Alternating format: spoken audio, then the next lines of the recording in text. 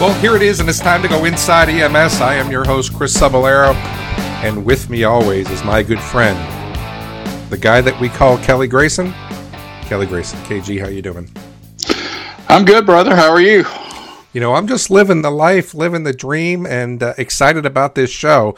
You know, before we begin, though, Kelly, you know, we're going to talk about a couple stories that are in the news, but I do want to remind everybody that the 2021 EMS Trend Report is now open. So the survey to the Trend Report is now open, and this year's report, again, produced by EMS1 and Fitch & Associates, really, this is going to focus. It'll seek to identify how COVID-19 or the pandemic has impacted EMS agencies, providers, and really the industry as a whole. So we're going to go ahead and put the link in the show notes, or you can go to the EMS1 homepage for the link to the survey to add your voice. This is really important, ladies and gentlemen, and we talk about this all the time. This is about your voice, and we're seeking input from everybody in EMS, every level, every EMS personnel, every service type, and it's your response in these areas that will help us develop a diverse representation of what's going on in this industry.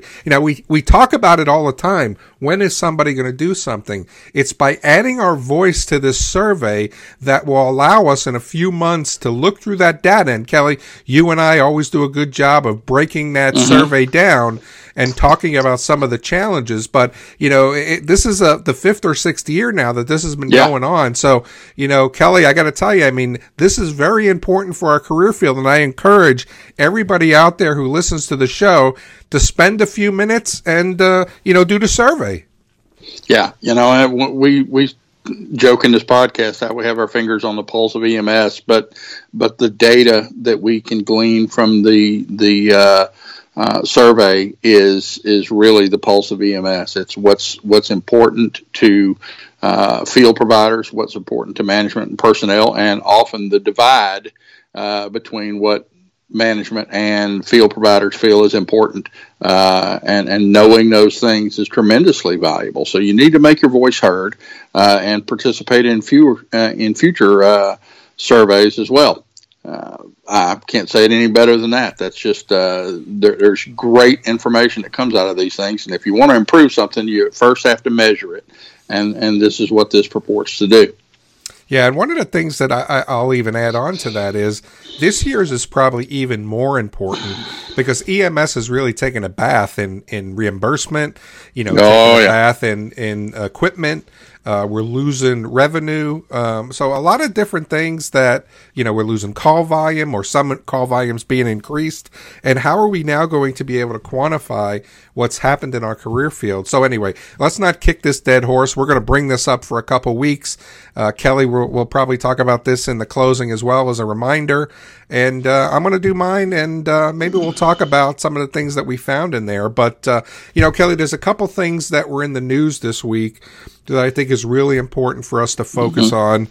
Last year, we did a show on the use of ketamine in the field, and there was a couple of cases where ketamine was used, and there was some really, really bad outcomes. And but in Charleston, South Carolina, they proposed a bill that would make it a crime for first responders to use ketamine for the purposes of incapacitating a criminal suspect. And, you know, if passed, legislation would create a misdemeanor charge and impose penalties on paramedics or law enforcement officers in the state who inject a drug that's used to incapacitate criminal suspects. Now, I when I read this, Kelly, you know, there's a couple things that went through my mind. First off, do we really need a law that says you shouldn't use this drug just to incapacitate people? You know, ketamine isn't Haldol, right? Ketamine is a drug that's used for airway management, and it's an effective drug in airway management. And I got to tell you, this is the Cadillac of drugs. I mean, we were excited when you know, RSI came into the field, although it didn't really do what we wanted it to do. If we weren't, you know, if we were really taking somebody's respiratory drive away and really kind of knocking them down, as we always said. dead. But then etomidate came on the scene, Mm-hmm. and etomidate again was a great drug that we were able to utilize for airway management purposes. We didn't have to paralyze them, but etomidate was a really good drug that would allow us the opportunity to have a better skill set in our airway management. Then along came ketamine.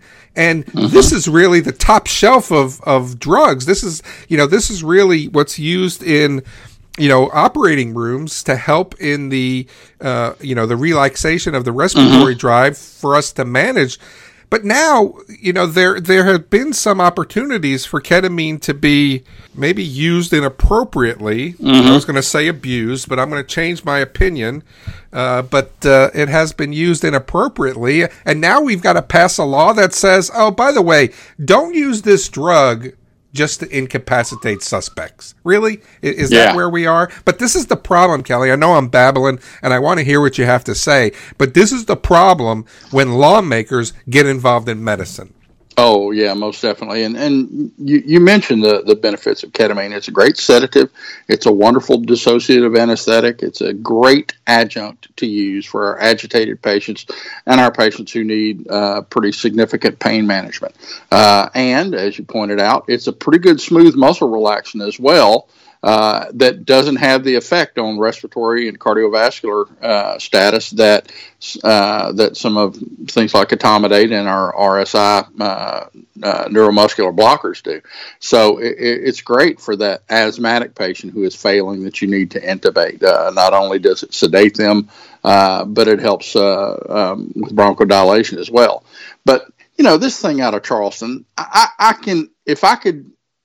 if you asked me to come up with anything more ill-advised and silly than administering ketamine purely at the request of law enforcement to make it easier for them to manage their suspect, the only thing sillier that I could think of is the politicians weighing in on the matter. Stick to your pork barrels and dubiously representing your constituents and leave medical care to medical professionals. This is not something we need a law for. What we need are policies in place at EMS agencies and law enforcement agencies to punish stupid people that use ketamine inappropriately, period. It does not need to be legislation passed in this regard. And thankfully, the American Society of Anesthesiologists came out against it here in the article. In July, they opposed the use of ketamine or any other sedative hypnotic agent to chemically incapacitate someone for a law enforcement purpose and not for a legitimate medical reason. Okay, there's a respected authority saying you just don't just sedate people to make it easier for police. If you are a paramedic and you are asked to administer ketamine by the police, there needs to be a medical reason for it, and that patient needs to be transported in your ambulance with cardiorespiratory monitoring in place and someone trained to manage any complications that arise. And even so, in September, National Association of EMS Physicians made an even stronger response to this issue, and said that the suggestion that ketamine is routinely being used for non-medical purposes is dangerously misleading. And it's true. These are zebra events that we're hearing about. And if you want to know, there's an old saying, hard cases make for bad laws. Difficult court cases and unusual cases with laws passed against them always bring about unforeseen complications and unforeseen circumstances, and just not a real good idea to base a law based on a zebra event, and that's what's going on here. I would suggest that the nice folks in Charleston stick to politics and leave medicine out of it. Yeah, I think that was a good. I think that was a good rant, man. On Did I conceal my disdain for politicians, or did that come through? I can't read between the lines there, Kelly. But you're always hard to read. You're like watching wallpaper dry. Well, politicians and diapers should be changed frequently, and for the same reason. Yeah, okay. I mean, I like that. I think that's good. But, just a little bit about, ketamine as well. This is really a drug that we need to be able to utilize in our field. I mean, this isn't a new drug either. I mean, when you think about ketamine, this was used as an anesthesia in the 60s in the Vietnam War. And a lot of people don't know that. With the lower doses, ketamine can ease pain. It's a sedative, and people need fewer painkillers. They don't have to get on the morphines, or even it's even used in burns as well for burn management. So when we think about this as a drug that is something that really kind of changes the focus of how we do our business, the drug has a lot of great opportunities for us to utilize it in different areas. But as you mentioned, there has been in our career field the abuse of this drug, and allegedly at the request of law enforcement to say, let's knock these people down and let's use this drug. Now, Kelly, you and I have been in this career field for a combined, 60 years, 55 years. And we've been on the receiving end of people that we need to calm down sometimes chemically. And Haldol is an amazing drug that we've used in the field for a lot of years that works very quickly and allows us to get that medication on board to kind of help with people who may be a harm to themselves or a harm to their partners or the people around them. I think we do need to have this drug or this type of drug in our formulary because we do need to protect ourselves, and sometimes chemical restraints are important. Yeah, and you said Haldol in that, and I'm sure you meant ketamine, but Haldol is a drug that's got a bad No. I mentioned Haldol because we've used Haldol in the field for a lot of years. To help with people who needed to be sedated because of their, ability or because of the opportunity they may hurt themselves or hurt somebody else. Yeah. I mean, I've used Haldol, a few times in my career to calm people down. Yeah, and the Haldol is I joke around and say that Haldol had a better PR department than droperidol because droperidol got the black box warning for the cardiac arrest caused by administering to people with long QT syndrome. But Haldol has the exact same problem, yet didn't get a black box warning. And it's known as many medications of that class are known to do, is cause extrapyramidal symptoms and dystonic reactions, but we can easily manage those things. But ketamine, I've given ketamine a bunch in the field as both a sedative for our combative patients and as an adjunct to pain relief, our traditional analgesic medications. And it works. It works well. It's a safe drug to administer if you're not an idiot. And several of the adverse events involving ketamine that have hit the EMS news wires have been inappropriately dosed, much higher dose than normal. I think the only patient I've had that had a less than desirable reaction to ketamine was a result of me underdosing him. I think that I gave him just enough to have a bad ketamine trip, but not enough to cause dissociative state. And it was probably just a submarginal dose. If I'd have given him a little bit more, I could have snowed him a little bit and his pain would have been relieved and he wouldn't have been freaking out and hallucinating the Grim Reaper. But that's one out of dozens of times. Now, I can't tell you how many times I have given a child a therapeutic dose of Versed for their seizure, and that therapeutic dose of Versed also was just enough to stop their breathing for a little bit. That's happened more than a few times to me. So every drug has indications, contraindications, and side effects. I would wager to say, Chris, that we do more harm on a daily basis by administering high-flow oxygen to stroke and STEMI patients than we do by administering ketamine to violent and combative patients or patients in severe pain. I don't know. No, think about how many times. No, seriously, think about how many times high-flow oxygen has been used routinely on people who were normoxic, and think of the cellular damage by free oxide radicals in stroke patients. Think of the coronary artery vasoconstriction. That's exact opposite of what we're trying to accomplish in STEMIs. High flow oxygen has been shown to limit forward coronary artery blood flow by as much as 30%. And here we are trying to dilate those coronary arteries with nitro.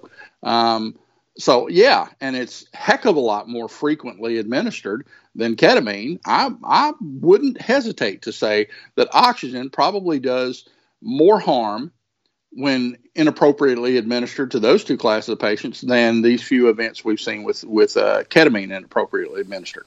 The difference is those instances don't make the news. Yeah, I don't know, man. I think basically you make my butt hurt is what you do when you talk about. Well, like yeah, but I do that because I'm smarter than you, Chris. Whatever it is, whatever it is, you could put it on whatever it is. But this is something that we need to keep our eyes on because we want to keep the politicians out of medicine. And we need to be able to make sure that we stay on top of it. Kelly, hold on. One tangential thought right now. It just occurred to me. Do I need to prepare for this? As if in a dream. Do I got to prepare for this? No, you don't actually have to prepare for this. We have shown in the last several months the ability for the FDA to get off of its behind and fast track COVID vaccines. Without bypassing any of the safeguards that previous vaccines were required to have. They didn't cut any corners. They just got it done quickly for a very needed vaccine, and they bowed to political pressure.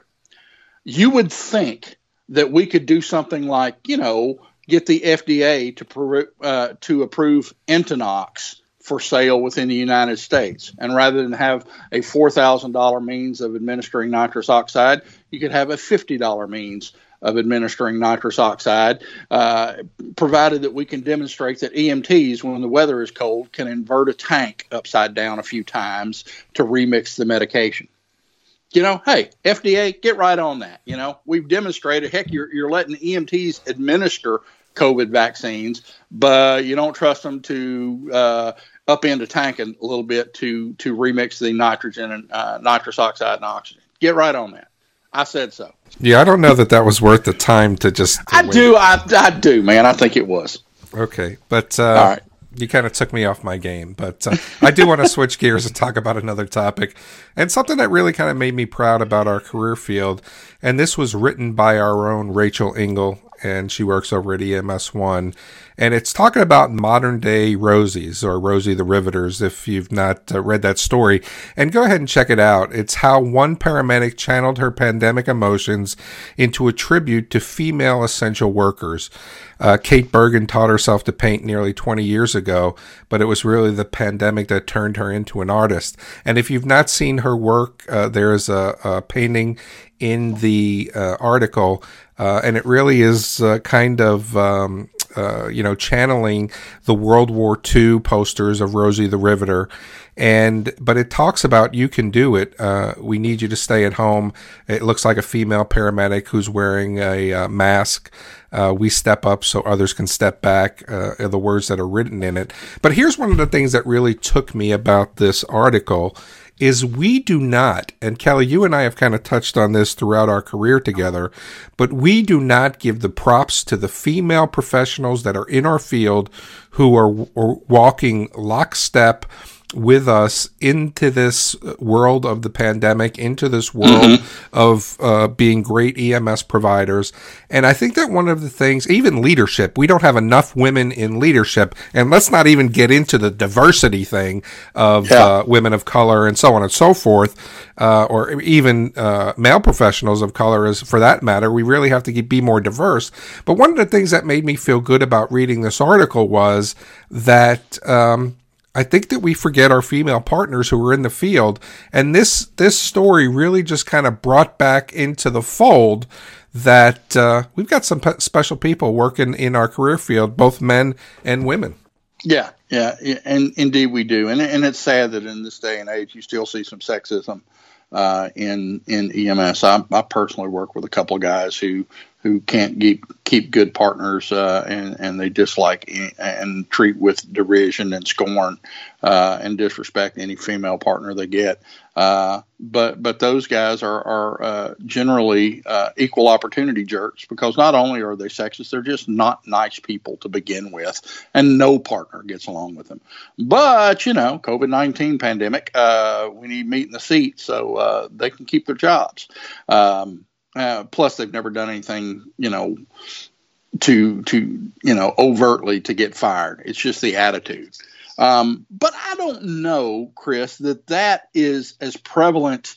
I've seen it. You've seen it. I don't know how endemic it is, because you still see the same. You still see some kind of sexism toward male nurses. Where nursing for many, many years was a female-dominated profession, and men started getting into nursing, and they, their masculinity is questioned because they went into nursing, or what's the matter? Did you fail becoming a doctor and you had to settle for something less, and stupid crap like that. So it happens in the reverse in other career fields, but it has no place in EMS. There's nothing that an all-female crew couldn't do that a man could. There's the physical strength disparity is way overrated, and really not all that necessary. Ladies, remember, don't lift with your back, lift with your firefighters. but even that, Kelly, that has to really go away as well, because in the day of power cuts, what are they really having to lift? Exactly. Right? It's just, it's and then you safer not to pick up all that stuff. And just looking at Kate's artwork on these, celebrating these women, it does have that great Rosie the Riveter vibe, and that's really good artwork. I like this. It has that World War II era patriotic feel to it, cast to it. Yeah. I wouldn't mind having a few of these posters, God forbid, in the man cave. It's a great sentiment, and they're really, really well done. And I think that the more we can highlight the people in our career field, men and women, that are making sacrifices and risking their personal safety and health to do their jobs every day, we should do it. And I applaud Kate Bergen for doing that, because it's pretty special. She's her and Dan Sundahl are our EMS artists in residence that are inspiring and honoring EMS workers with their artwork every day. That's right. So, Kate, if you're out there, how do we get our hands on these pictures? You got to be able to mass produce these so we can get them up in our agencies. Hey, signed print, Kate. Get us a signed print for Kelly Grayson and I. That's right. Yeah. And if you want to come on the show, come on and give us a holler. Let's go ahead and talk to you about it, because I think you need to be recognized for the ability to say, let's put some art into our career field. But if she can do one of me as Uncle Sam or like Uncle EMS, that would be wonderful. Don't you think? You think? We need you. Yeah, just in my Uncle Sam EMS outfit. There are a lot of people. Sweet. There were a lot of great artists out there. It would really be great to have an inside EMS, picture of somebody if they want to draw of you and me on the microphones. Yeah. or something like that. I think that would be really cool. And, get in touch. We're happy to promote that work. But anyway, Kelly, I think it's an interesting show. Let's not forget about the EMS trend survey. I think that we need to keep our eye on the politics, and of course, this great story that comes out of the artwork of Kate Bergen. But I think it's time to put a wraps on another show. Yeah. You've heard what we think, guys. We'd like to hear what you think, and we'd like to encourage you to participate in the next EMS trend survey. The first step in taking ownership of your profession is speaking out and making your voice heard. Don't be one of those silent masses that always complains about what they do to us and what they make us do. Be the they. And take ownership and steer your profession in the direction you think it needs to go. But that's us. Give us your thoughts at the show at EMS1.com. And for myself and co-host Chris Cebollero, thanks for tuning in to Inside EMS. We're going to catch you guys next week.